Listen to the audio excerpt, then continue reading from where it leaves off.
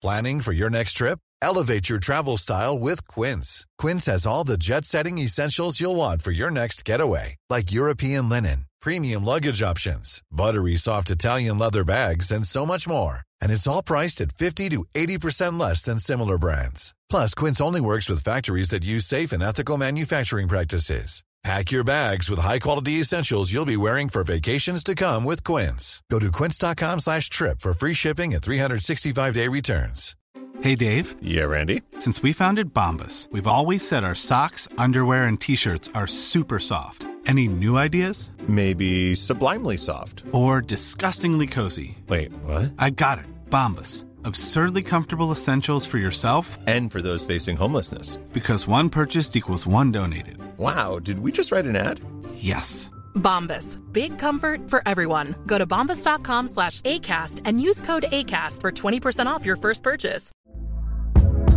Hey there, it's Michelle Norris. I'm host of a podcast called Your Mama's Kitchen. When I travel, I'm usually looking for a way to find a taste of home when I'm not at home. And one of the things I love to do when I am at home is entertain. And Airbnb allows me to do that. When I was in California recently, I rented a house that had a great kitchen. And when we were sitting around the table, we're all thinking, we're in someone else's house. Someone could be in all of our homes as well.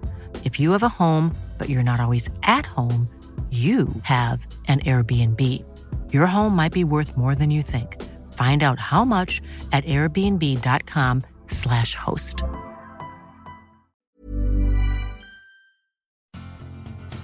Are you a lifelong fan of General Hospital?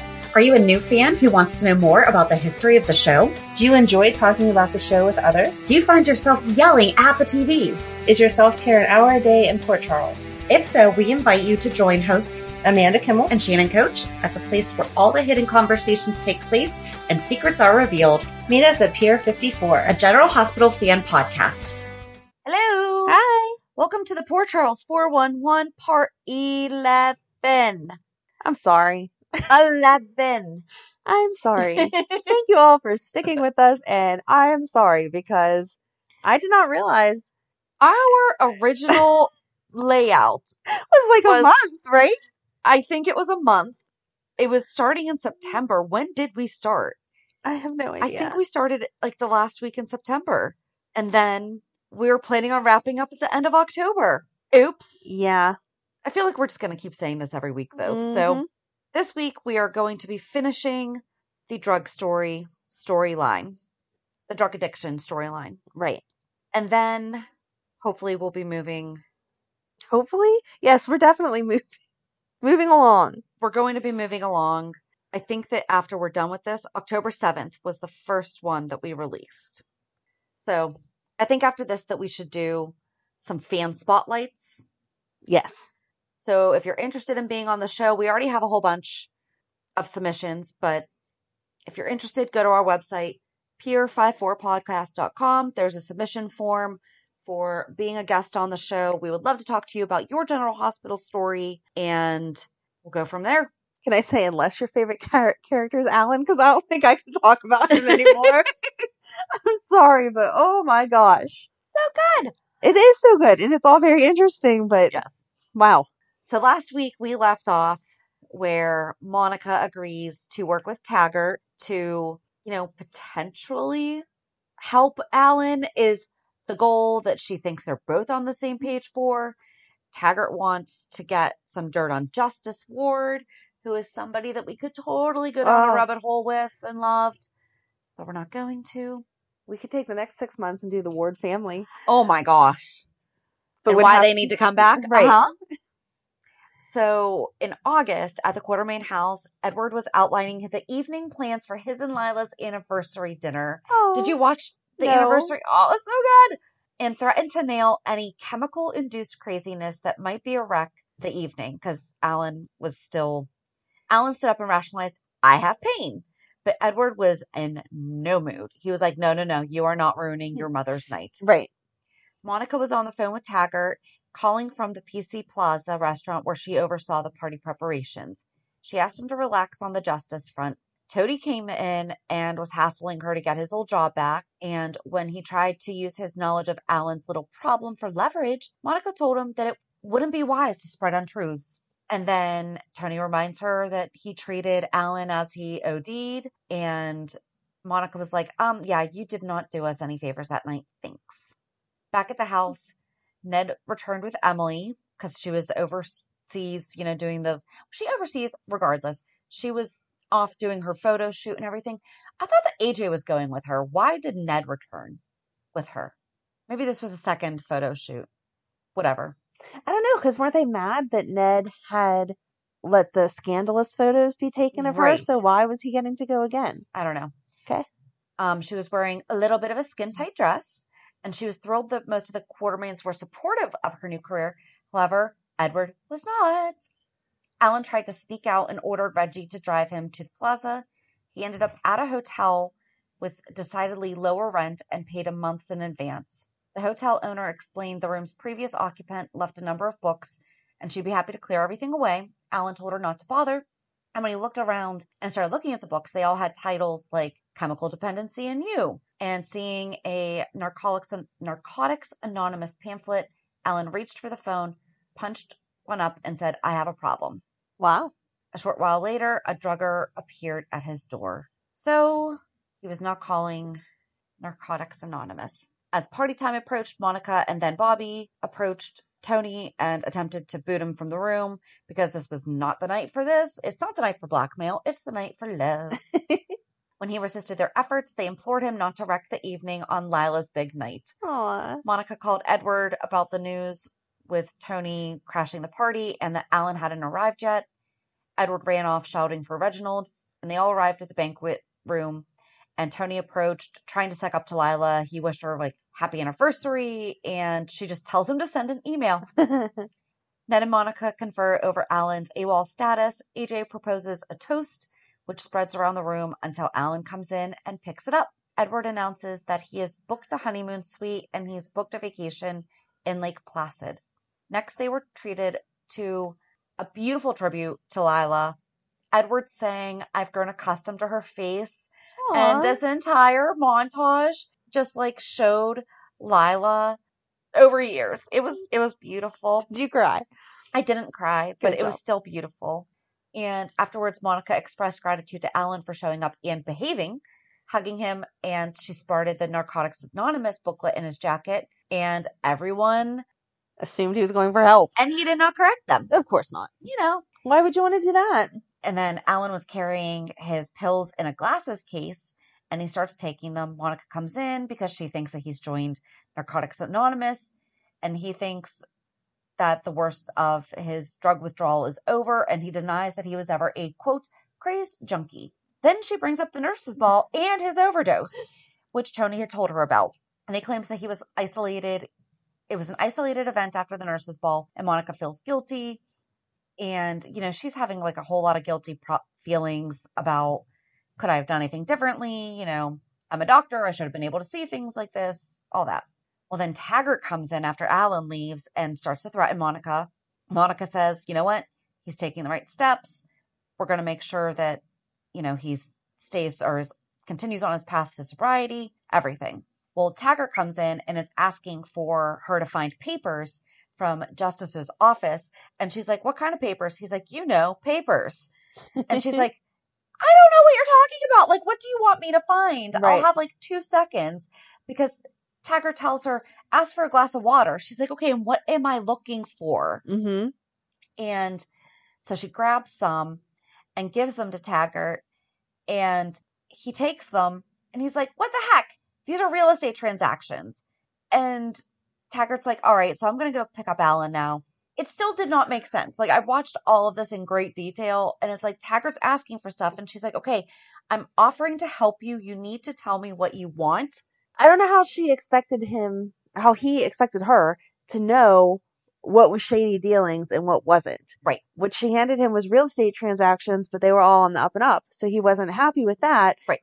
But you didn't say, look for the Jones case, look for the Smith case or something like that. It's just Right. Bring me papers. Right. Well, and she has this whole cover that she needs to talk to Justice because she wants to open up a trust for Michael, but she doesn't want Jason to really know about it. And Carly's in Shady Brook at the time, so she wants to make sure that Carly can't get a hold of the money, all that.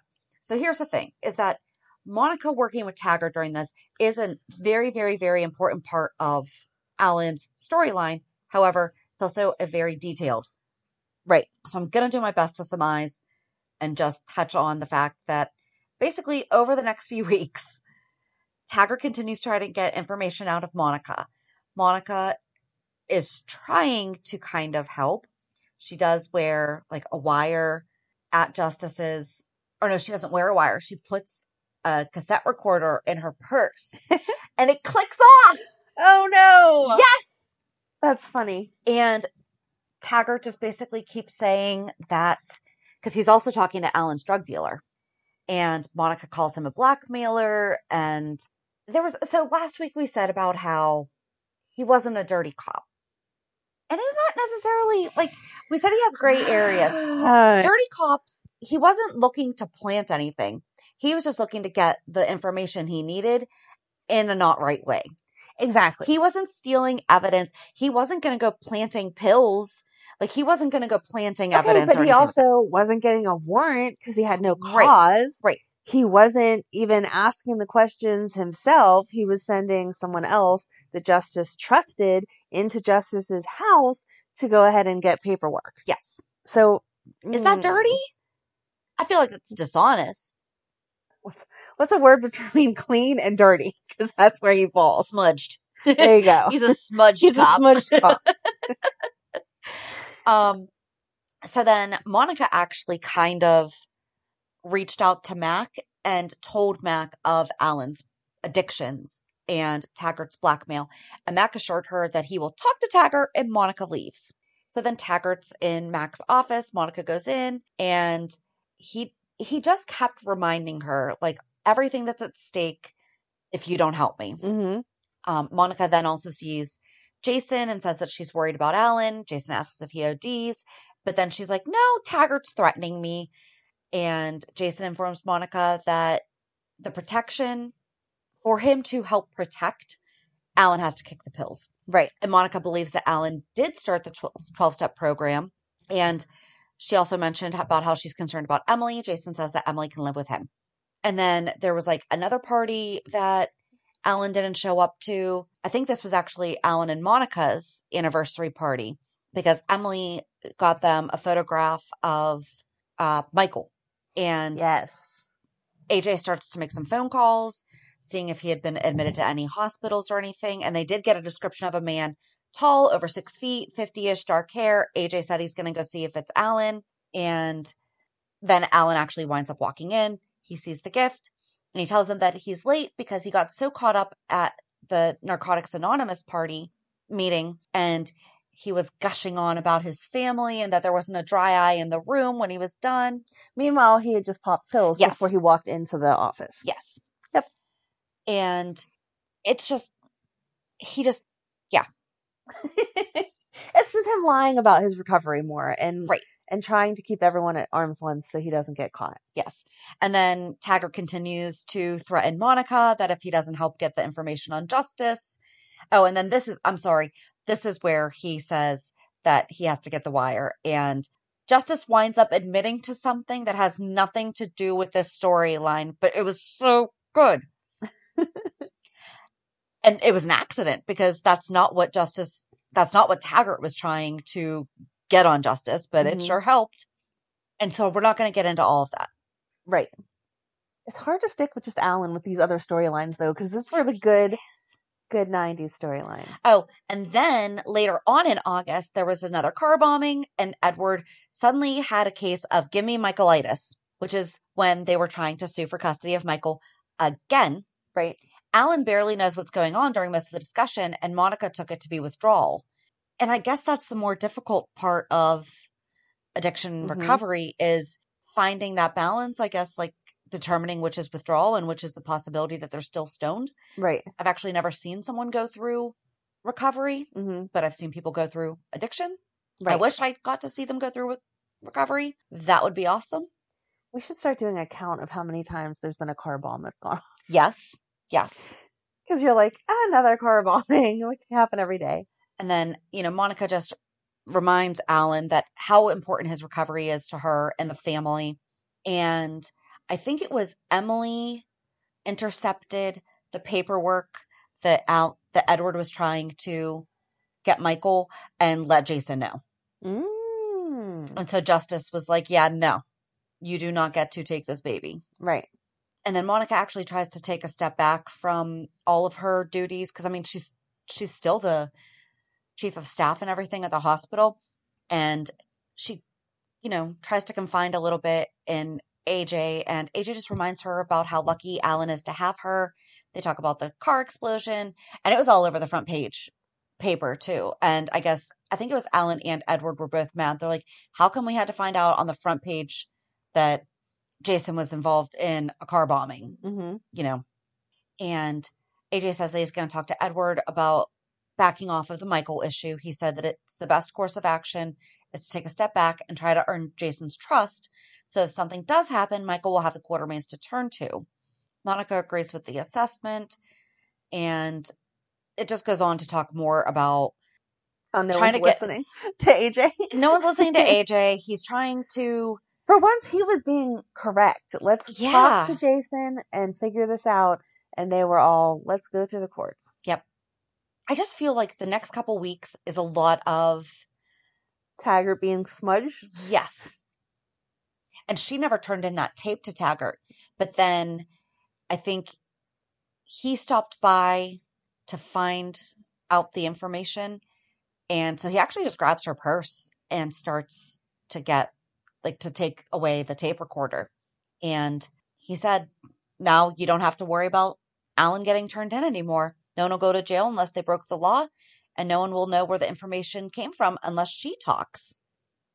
Oh, because Justice was drunk when he confided in Monica about this thing. Right. This little thing that happened. Meanwhile, all this stuff's going on with Taggart and Monica is trying desperately to save Alan, and Alan is at his hotel room. Yes. It was a motel. It was not really a hotel. And I can't remember. Oh, we already talked about the fact that he met her. He met Tammy before. Right. And so he had used the pseudonym Roy, wherever that came from. And he tells her that he thinks things are better now because he's weaning off the drugs. And she says, okay, if he wants to test it out. And he says he does, but first he wants her to dance for him. And so she starts dancing for him. He looks happy. Later, though, we see him lying on the bed and her leaving. She says it's okay that it didn't happen because eventually when they do, it'll be amazing. And then she offers to help him pick out wallpaper or go for a sandwich. He thanks her for being so kind. And later when he gets home, Monica is there and hints that he knows they slept on the couch. And he feigns surprise and said that he did. And she tells him that Annabelle was licking his hand. And so if you're watching the show now, this is the first Annabelle, not Annabelle the second. There's a reason why Annabelle the second has the second after her name. Yeah. And she says that if a dog could love him through all of this, so could she, and they hug. Not totally going to agree with that. No, especially because she does not know that he was at the hotel trying to hook up with Tammy the hooker, and the only reason it didn't happen was because his pill addiction made it so that he could not follow through with that conversation. But meanwhile, he's taking care of all that. She's still going and, trying to convince Taggart not to continue going after her family. And that's kind of really where August ends. Right. Okay, so in September, Taggart goes to Monica and tells her that the family is in the clear. She goes ahead and tells Jason that they're in the clear and so not to worry about it, but he remains skeptical because she doesn't have the information on why suddenly they're in the clear. Or Taggart just is like, no, it's fine. I don't want to discuss it with you, but everything's good. Right. And then Monica wants to go to one of the meetings with Alan, and he tells her he doesn't want to subject her to that, which is really just lying because he's not going to them. And can you bring someone with you to? I don't know. I know there's a recovery. There's Al-Anon, right, for the family, but I don't. Right. I don't know. In one way, I would think so. So you have a support person, but at the same time, then they're hearing other people's stories that they're not like in the. And would that help, or would that make the other person the other people in the meeting Uncomfortable. not right. And how true are you speaking if your spouse is right next That's to you? what I'm saying. Yeah, So I would feel it is would be more that of a cover-up. But in this storyline, apparently it was an option, but he said, no, you cannot go. And so then after she leaves, he makes a call to inquire if his prescription has come in. And the drug dealer tells him, you might want to be cautious with these because they're still being tested on rats. And he says, that's okay, I want them. And then calls Tammy and asks if she's busy tonight. And then tells her that he wants her to dance for him again. And she does, doing a little striptease.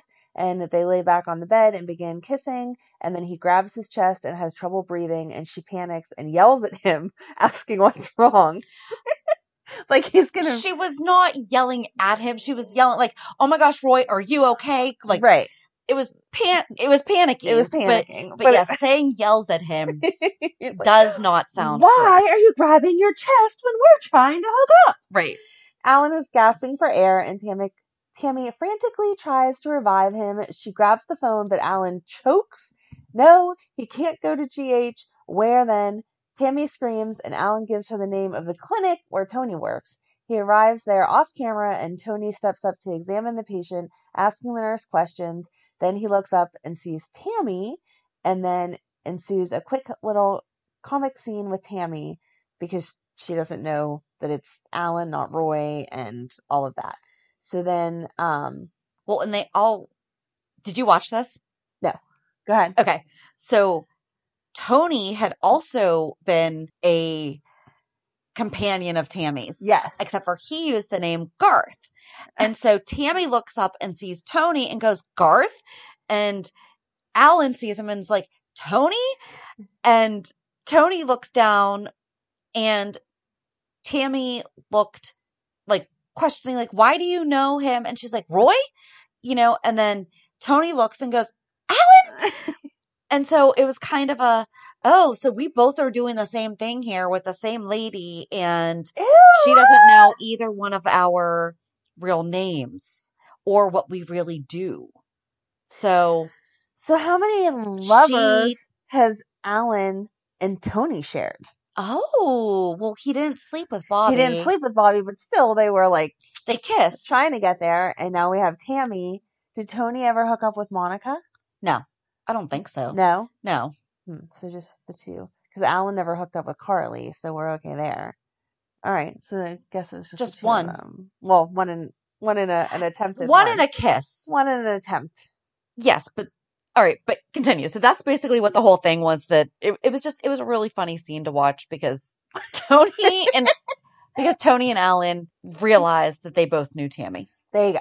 After cross-examining Tammy as to all of Alan's symptoms, Tony contemptuously diagnoses Alan's problem as a panic attack brought on by sexual nervousness after too much chemical ingestion, complicated by the Viagra. Oh, did we talk about this?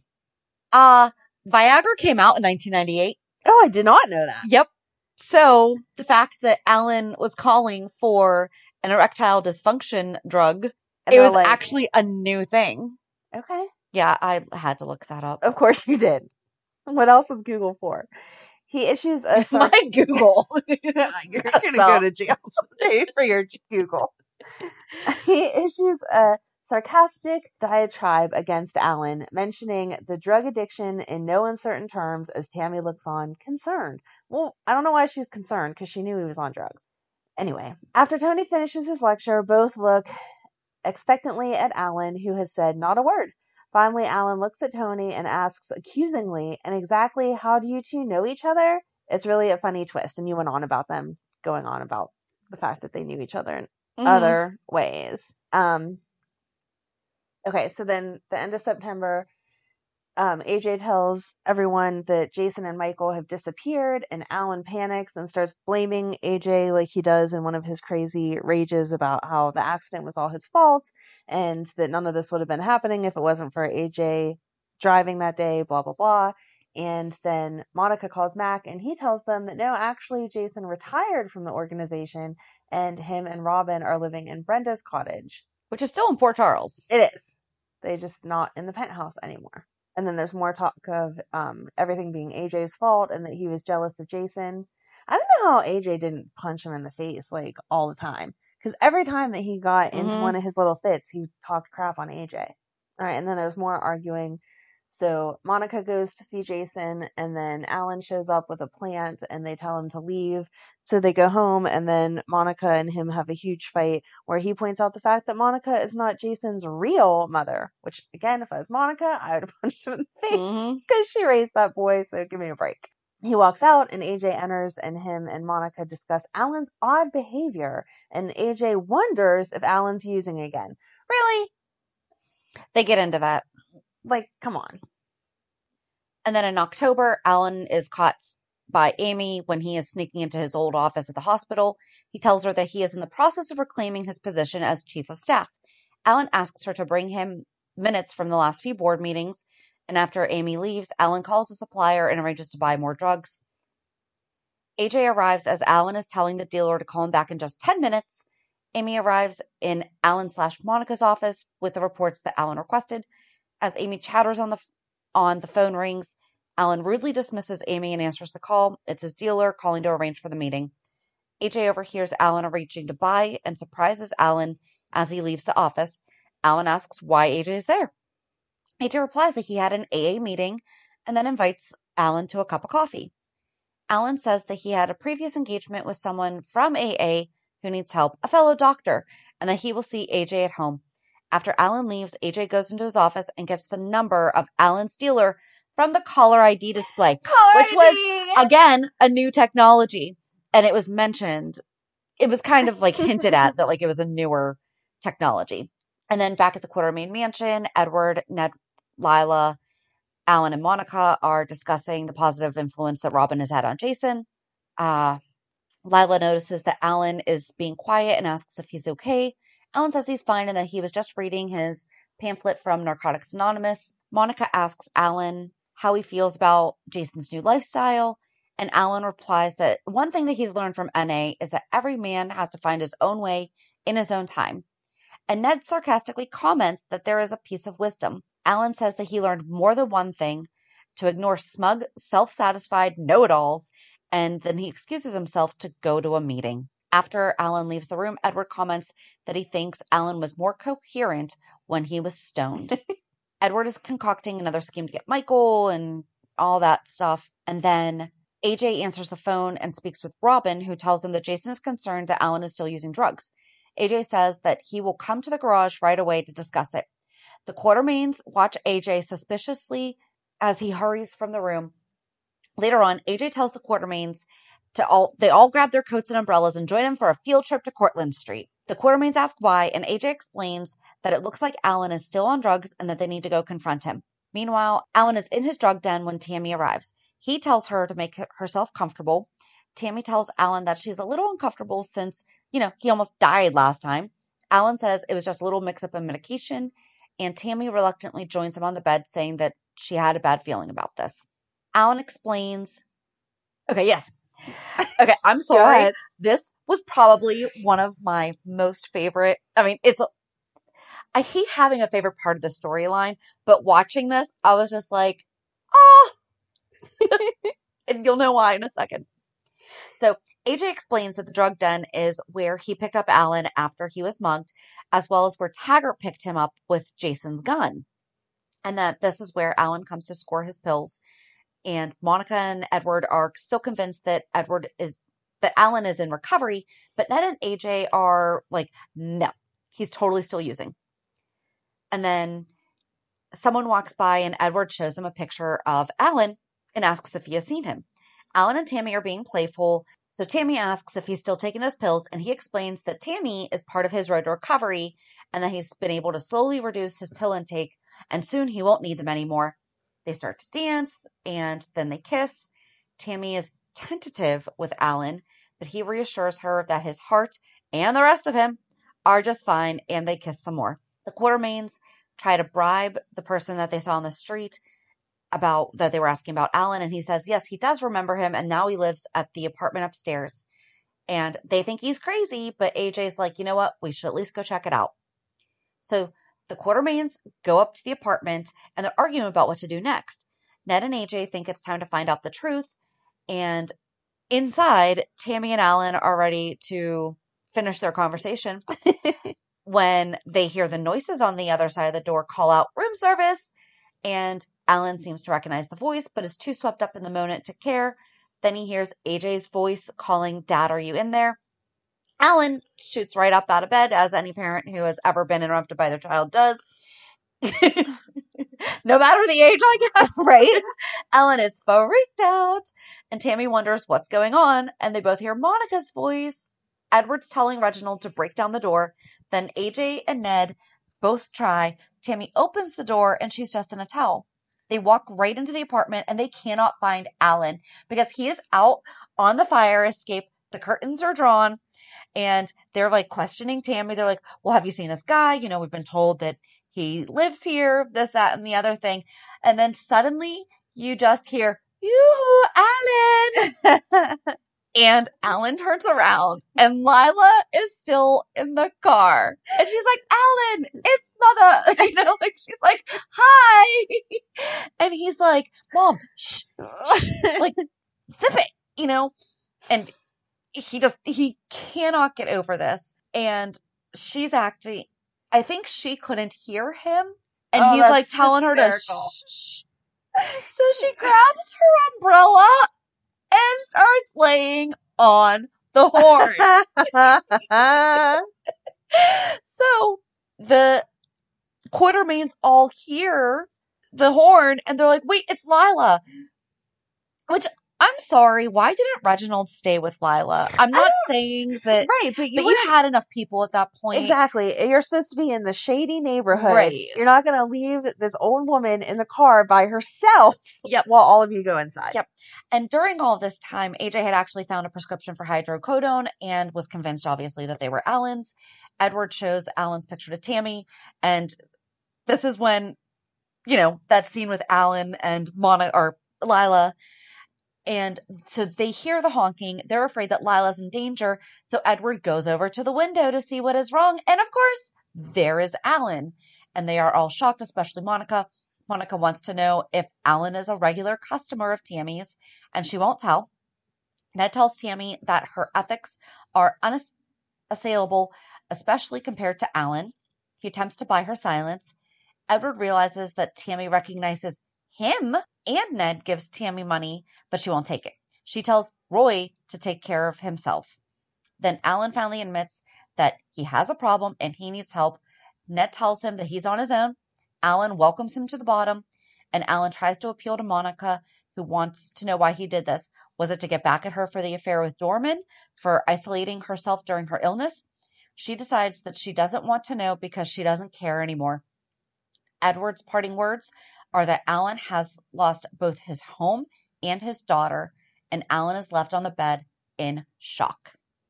So, you know, back at the Quartermain mansion, they actually do wind up breaking it to Emily that Alan was not in recovery.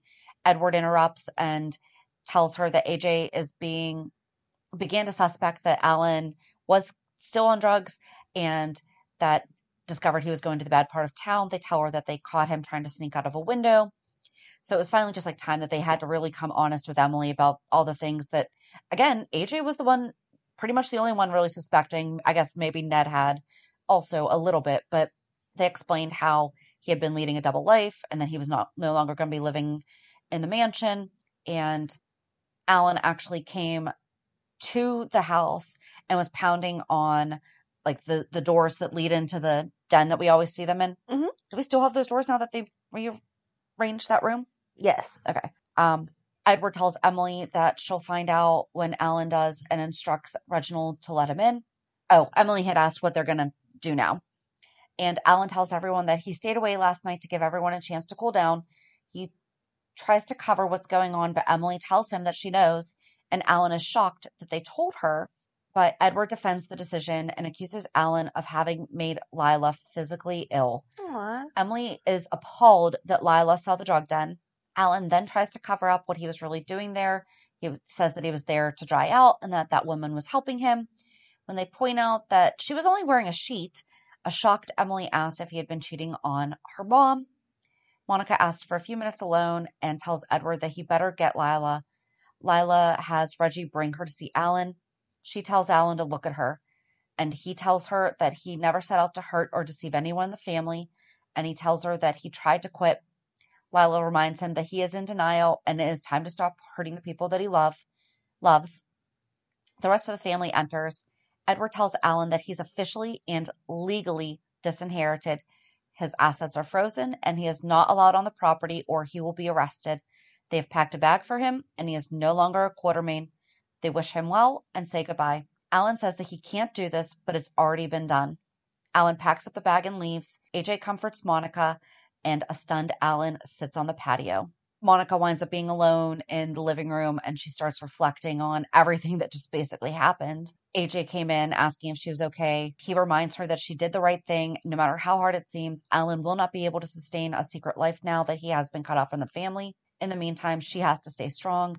Edward comes in and comments that he understands that Monica is upset because Alan is her husband, but that AJ should be worrying about the business. He's looking for stock information that he requested. At one point, Monica, I think, yelled at Edward for being like, you don't even really care about your son. And he's like, that's all that I care about. He's like, just this has to keep me busy. So then Tony comes to Monica and is basically asking again for her support to get his job back at General Hospital. He reminds her again that he did not turn in Alan. And Monica says that he would have to do something very desperate for her to even notice.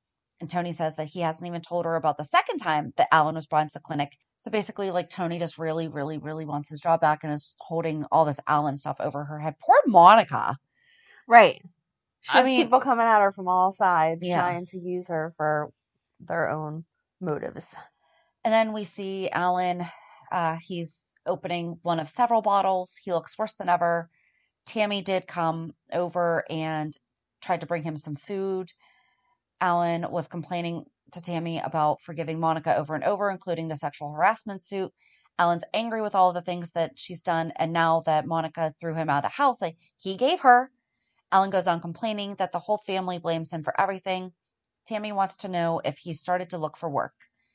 Alan is sure that since he's a doctor, it'll be easy, and Tammy apologizes, but tells him that he looks a little frayed and around the edges to be healing anyone. Alan thinks that the clinic where Tony works would be thrilled to have him since they've taken in a kidnapper. Alan is upset and starts raving that his distributor is late.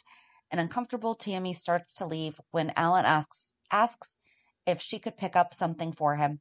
Tammy is amazed that Alan is asking her to go pick up his drugs. She won't do it for anyone at any price.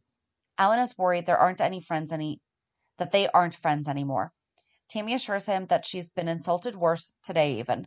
Alan offers to make her something to eat, but she tells him that he has to leave.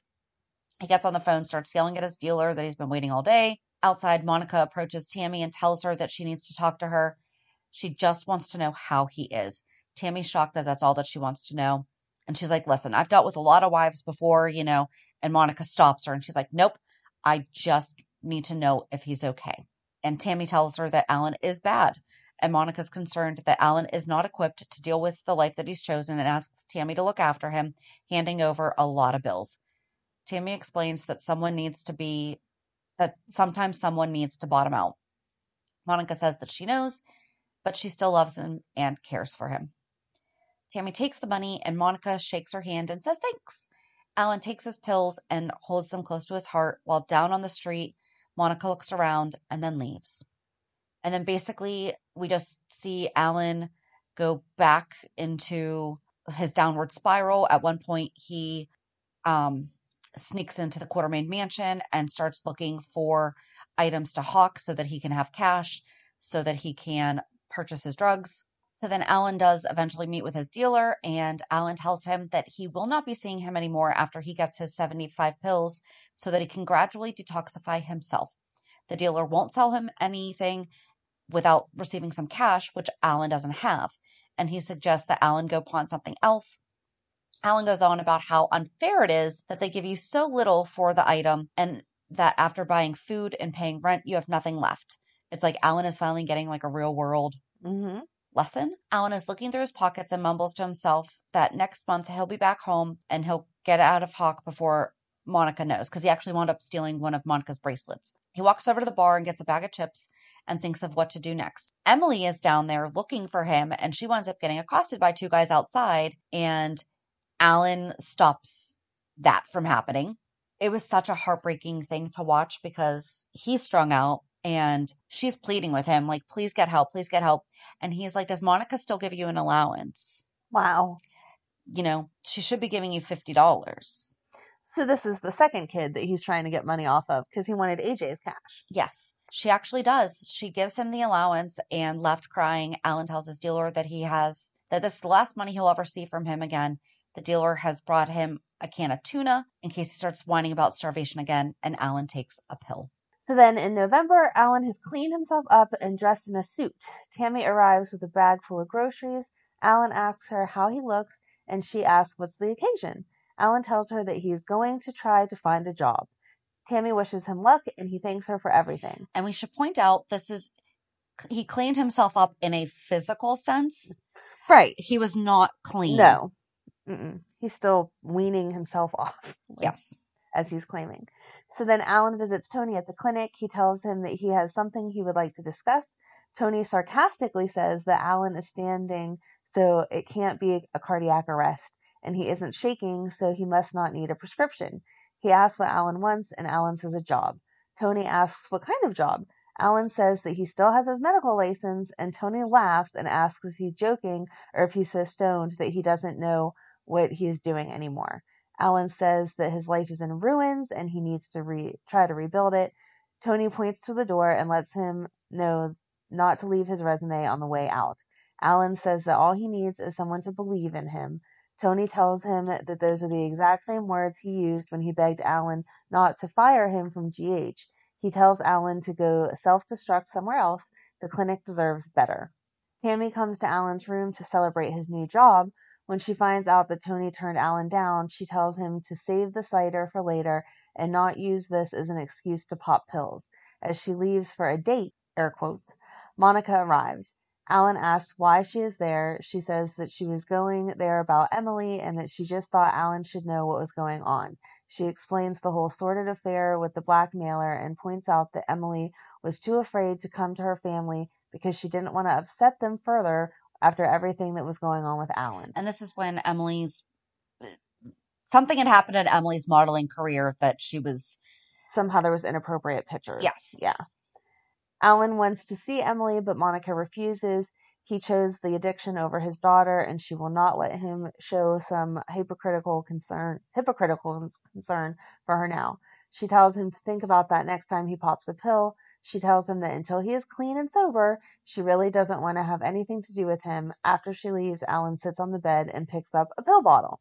As Alan angrily shoves the pill bottle into the drawer, Tony arrives at his apartment. Tony tells him that if he's still interested in working at the clinic, he can start tomorrow. Alan asks what changed his mind, and Tony explains that he has asked for second chances before, and it would be hypocritical of him not to give Alan one. They drink cider in celebration. Tony tells Monica that he gave Alan the job at the clinic because everyone deserves a second chance. Monica is shocked that Tony offered a job in a medical facility to a drug addict. Tony points out that Alan's responsibilities and patient contact will be limited. Tony sensed a desperate man when Alan came to see him. Monica can't help wondering what's in it for Tony. Tony says he made no secret of his wish to be reinstated at GH, and Monica can't fault him for trying to rehabilitate himself. In fact, Stefan Cassadine said that he would support Tony if Monica agreed. Monica asks why she would ever agree. Tony replies that he is going to prove to her that he is still a good doctor by curing the sickest man he knows, Alan. Ouch. That was not a nice sentence. That was not a nice thing to say to Alan's wife. Monica tells Tony that as much as it pains her to say it, she thinks he is dreaming if he thinks he can pull Alan out of the gutter. She couldn't do it, and neither could the combined efforts of the Quartermaine family. However, if Tony and Alan do manage to demonstrate some sort of miraculous turnaround, any fair person would have to reevaluate them. She reminds him that this is not a promise. Alan's on the phone to his dealer saying that he started a new job and he needs a little pick-me-up because if you get a new job, why wouldn't you ask for different pills? And then Alan has a visitor from his friendly dealer while Felicia looks on because they were living in apartments across from each other. Felicia was doing some storyline for something, and so she needed to live in the seedy neighborhood, and they just happened to end up across from each other. Yep. So as soon as the dealer leaves, Felicia knocks on Alan's door and confronts him about the dealer visiting him. She offers Alan help, anything, even if he comes to her when he needs to take a pill, and she will help talk him through it. Alan tells her that's very sweet of her, but it doesn't work that way. As Felicia leaves, she asks Alan if she can meet the drug dealer. She explains that as a writer, she needs to know what she's writing about, and that's why she needs to be able to talk to these types of people. Alan's not very comfortable about it, but he calls his dealer a dangerous man, even a parasite. He even goes as far as saying that this guy ruined him, feeding his addiction. Felicia reassures him, and Alan gives in. He admits to Felicia that he doesn't feel good about letting Felicia meet with the dealer, but it sure does feel good to be helping someone else again. So Alan arranges for her to meet the dealer, but tells her she needs to act like she's already an addict, so it makes sense of why she wants to meet up with the dealer. And that he warns her that the dealer is very well connected, and if he found out that Felicia was married to the police commissioner, who knows what could happen. So Felicia heads back to Cortlandt Street to meet Alan and his dealer. He introduces her as Fern, but can't introduce the dealer because he doesn't know his name. Felicia reminds Alan that he should be at work. Alan's a little weary about leaving Felicia alone with the guy, but he does. Felicia tells the dealer that she's a party girl and that her husband isn't. She wants to make some new friends to party with and was hoping that he could introduce her around. The dealer isn't buying it, so he gets up to leave, but before doing so, he gives her his pager number. The dealer leaves, goes to the docks where he meets up with Marino, and he tells him about Felicia and that he recognized her as the police commissioner's wife. Marino is delighted with this new information. Did Marino really think that Felicia was doing drugs? Because I don't think so. You never know. I mean, you never know. Okay. We see it in the news all the time. I guess that's true, but I guess it goes on to tell you why he's delighted. But if he really thought for a minute that she was actually on drugs, that's insane. So in December, Marino made a deal with Alan's drug dealer to put Felicia in a potentially compromising position to get back at Mac. Felicia was surprised when Alan's dealer showed up for a visit, just a friendly social call to welcome her to the new neighborhood. They shared some drinks and had small talk. Felicia turned around to give the dealer a refill, and he spiked her drink with some sort of drug. He gave her a pill called Rush as a welcome gift to the neighborhood. Felicia pretended to take the pill, washing it down with the drink she did not know was spiked. Felicia is partying with the dealer, and we're not going to get too much into this, but basically she gets stoned and goes over to Alan and is like, listen, I need your help, because the dealer had drugged her and then he wanted to go out. And she's like, no, I really want to stay here. And he's like, no, let's go out. And so she's like, okay. Well, as they go out into the hallway, Alan is there. And she's like, here, come with us, whatever. Somehow Alan's like, I just want to stay here. And she convinces the drug dealer that she won't go anywhere unless Alan goes with her. He's like, all right, see ya. And so Alan sits with her as she starts to kind of go through it. But then she's like, but I just want to go home. The girls are there. And part of me, I'm just like, I'm sorry, what? Right. Like, stay in the seedy motel with Alan. Right. Who, even though he is also stoned, is still a doctor. And you can trust him instead of going home where your kids are, because they don't need to see you like that. Right. So then they wind up doing like another setup. And somehow the drug dealer mistakens Tammy for Felicia. Okay. And Marino wants the drug dealer to strip Felicia, tie her to a bed, and rape her. And then they will take pictures, and then they will use those pictures to blackmail Mac. Well, Felicia and Tammy, like, I guess they kind of became friends, whatever. And, they started talking about Alan, about how, it's really sad how far gone he's gone. And then suddenly the drug dealer had showed up thinking, I don't know if it was actually it was the drug dealer. The drug dealer showed up, partied with Tammy. Alan arrives at Felicia's room and is horrified because he found Tammy, she had been beaten up. And she was in bed, unconscious, with the drug dealer, who wound up being dead. So Alan is trying to wake up Tammy, who is still unresponsive, and he thinks that Tammy killed the drug dealer. And, he's kind of upset about this whole turn of events. He asks her to try to help him. How'd the dead guy get into bed with her? He asks if Felicia was there when it happened. Tammy still isn't responding. He tells Tammy not to worry. He's going to take care of everything. Of course. Famous As last Alan words. tries to decide what to do with the dead drug dealer, Taggart arrives And he tells Alan that he hopes he has a good explanation. And then Felicia had told everything to Mac about, she promises that Alan was definitely not responsible, but obviously Mac is a little bit skeptical since Alan was caught dragging the body down the hall. Felicia explains that he was just trying to protect Tammy from murder or being suspected as a murderer. Mac is not reassured that Tammy was in bed with the dealer at the time because she was mistaken for Felicia. And he told her that something like this was going to happen. And Felicia confesses to Mac that she was drugged by Alan's dealer. And of course, he's a little bit more upset about that too. So then Monica goes to post bail for Alan, but Edward tries to stop her. Oh yeah, because Alan got arrested for, moving a dead body. Potential murder. Edward thinks that Alan should stay in jail where they can control him and keep him off of the drugs. AJ agrees and Alan will go right back to the pills as soon as he gets the chance. AJ wants to call the rehab clinic to find out if there's an opening. He thinks that Monica should wait to bail Alan out until then. Monica is totally exasperated with both of them and says they will do anything, tells them to do anything they want. She's going to bring her husband home. Alan is talking to Mac in the interrogation room. Mac wants to know who else was involved. Taggart caught Alan dragging the dead dealer down the hall, and Mac asks where he found him. He says that he doesn't want to see Alan take a fall for a crime he didn't commit, and it doesn't take a genius to connect the dots between Marino and the dead drug dealer. Alan says that he doesn't know anything about Marino. He admits that he didn't murder the drug dealer and asks if he can leave. Mac explains that Marino is the one who tried to murder Jason and Robin. That's the car bombing from a while back. Mm-hmm. Alan says that he said everything that he wants to say. Mac tells Alan that Marino has an agenda and Jason may be next. Alan says that Mac is badgering and he just wants to get out of there. Alan's ecstatic to see Monica and asks if she's going to bail him out. Monica says that bail has been paid and she just wants to get him home where he belongs. And he tells her that he can't go home, and he says that he isn't in recovery. The only reason he hasn't been using is because he's been in lockup and he had been having bad dreams while he was in jail. And he tells Monica that if he's going to get out of this, and he swears that he wants to, he needs to do it on his own and by himself. Monica offers to stay with him, but Alan says no. He needs to do it for him and not because of Monica.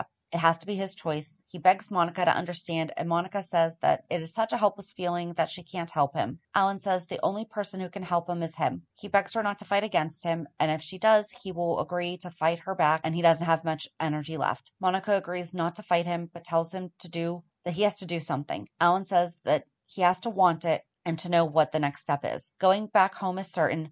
Monica agrees to call the Port Charles Hotel and reserve a room for him. In tears, she gives him money for cab fare and food or whatever he wants. She understands that he has to go it alone. Alan thanks her and starts to cry. He apologizes and says that he really is going to try to get better and find his way back to Monica and Emily. Monica tells him that she loves him and turns to leave. As she goes, Alan tells her that he loves her too. Out on bail, he made his way back to Cortlandt Street and to another drug dealer. The dealer comments that he's glad Alan remembered his number, but isn't so sure that it's a good thing considering what happened to his other associate. Alan pays for the pills and the dealer leaves him alone. He sits on the bench and begins to cry. Alan is absolutely devastated that he promptly returned to drugs upon making bail. He goes to visit Tony at the clinic and he hands the bottle to Tony and asks for his help. He said he thought being in jail for 3 days would have helped him resist, but it didn't. He has the shakes so bad that he would do anything to stop them, and he begs Tony for help.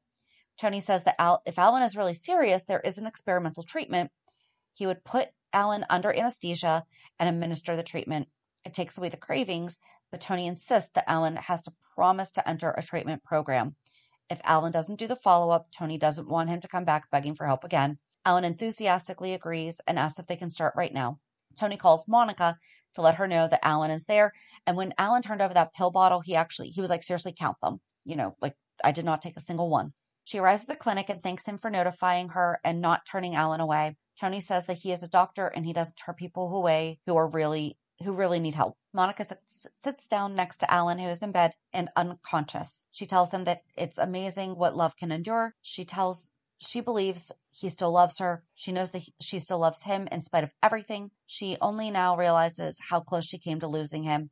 She misses him holding her in the middle of the night. She misses the passion, and she would give anything for one of their fights but with him there, not someplace that she can't reach. She asks him to please come back to her. And so Tony explains that the treatment, it's going to put a strain on his vital organs. And basically, it's like a really hardcore detox. So he's under anesthesia and he's very quickly detoxing the body somehow with charcoal. Mm-hmm. And that, the prolonged use of narcotics ruins your health. Monica is frustrated and says that being a doctor does not prepare you for being a patient's wife. Tony agrees with her, assures her that she is doing fine, and leaves her alone with Alan. Monica tells Alan to come back to her. He's been gone too long. She wakes up in the middle of the night and he isn't there. He has to come back to her. And Monica wakes up groggily and says her name. And then back at the station, there's all this stuff going on. And basically Felicia is like, Alan didn't do it. So then we're back at the clinic and Alan wakes up. He's surprised to see Monica by his bed because remember, he did not call her. He is thrilled to hear from Tony that he had successfully completed the detox process. Tony explained that the process flushed the drugs out of his system in a little under 8 hours. Yikes. Monica is so proud of Alan for taking the first steps. Alan says that after 3 days in jail, he was willing to try anything. Tony cautions Alan that the rapid detox only took away the physical craving and that Alan still has to deal with his addiction. He needs a good recovery program. Monica assures Tony that she will be there every step of the way and asks Alan when he can leave. Asks when Alan can leave, and Tony says anytime. Alan wants to leave, but still refuses to go back home with Monica. He says that he's not ready yet. He's dressed and ready to leave the hospital. He tells Monica that his withdrawal pain is gone and he is clean for the moment, but his addiction is not cured. It's just hiding. He has to go find it and kill it. He can't go home to all the doubt and disapproval. Monica insists that she wants to help. Alan assures her that she already has been by being there whenever he woke up, and that was more than enough reward for starting a new life. He has such a long journey ahead, and she can't help him get there. Alan asks her to continue to pay for the room at the Port Charles Hotel. Monica offers him money, but Alan says no. The money she gave him yesterday, he had already spent on pills. He didn't take any, but he can't risk the little progress he's made by doing too much too soon. And if he slips again, he will be hooked for the rest of his life. And Tony, comes to discharge him, offers a anti-anxiety patch, but Alan declines the offer. He needs to learn to go through his life without going to a medicine cabinet. And Monica is in tears as she watches Alan leave. And Tony reminds Monica that he has known her and Alan a very long time, and there's been a lot of obstacles in the way he sees it. They haven't lost whatever it is that binds them together as a couple, and he thinks that they're going to be totally fine. Monica shows up later on with a check for Alan's treatment and an additional donation to the clinic. And, Tony's very thankful. Alan is at the Port Charles Hotel and makes a call and tells the person on the other end of the line that he needs a little help to get through something. And it was Tammy arrived at Alan's hotel room. She tells Alan that she told Mac everything about what really happened with the drug dealer. Alan says that he has bigger problems and talks about his rapid detox and tells Tammy that he just went through it and that he's just really scared that he's going to slip. But he knows that Tammy's been through it and asks her to stay with him for a little while. So nothing, no hanky-panky, just needed somebody there that had already been through it. And days later, practically everyone has already left the Outback when Alan comes in and apologizes to Mac for how he treated him at the police department. Oh yeah, because he got real loud with Mac, I guess would be one way to say it. And Mac told Alan that the murder charges against him had been dropped and to keep out of trouble in the city, and Alan thanks him and leaves. And in the meantime, Monica had gone back to Tony and she had gotten a letter of recommendation signed by Stefan for Tony to get his job back. Yay, Tony. And then on Christmas, Monica asks Alan to read the Christmas story at the hospital. And Lila is delighted and says that the story is about hope coming into their lives. And she tells Alan not just to read it, but also to abide by it. And we end 1998 with Alan reading the Christmas story. And as the children all rush to go get their gifts, Alan looks at Monica with a smile and mouths the words, "Merry Christmas." Aww. I loved when he read the story. And that is part 2 of Alan's drug addiction. And at first I was kind of like, seriously, they're going to have him do this rapid detox thing. And of course, that way they can just hurry up and move on. But it is an actual treatment. Yes. So that was realistic. Yes. And that storyline earned Mr. Stuart Damon an Emmy in 1999 for his work in 1998. And during his acceptance speech, he's like, I always thought if I was going to get an award, it would be for the theater or something like that. He's like, nope. Instead, I am the oldest, fattest, ugliest. Like, it was a really good speech. So you have to go to the very end. And he wasn't. But I mean, he got down and dirty in this role. He did. He did. There was a couple times as I was watching the old videos that Ryan walked in and he was like, wow, he looks awful. And I was like, well, he's supposed to be hooked on drugs. So they made him look the right way. But that is it for 1998 Ellen Quartermain. 1998. We were just babies. We were. I was having a baby. Oh, yeah, that tracks. Yeah. Yeah. All right. So join us on Monday as we recap this week's shows. Have a good weekend. And we'll meet you at the pier. Bye. Bye. If you enjoyed today's show, we invite you to go to pier54podcast.com to subscribe on your favorite platform. Don't forget to leave us a review. And you can also follow us on many social media channels. Just search for Pier 54 Podcast. Also, we are not perfect, so if there is something that we missed or messed up, just let us know by emailing us at pier54podcast@gmail.com.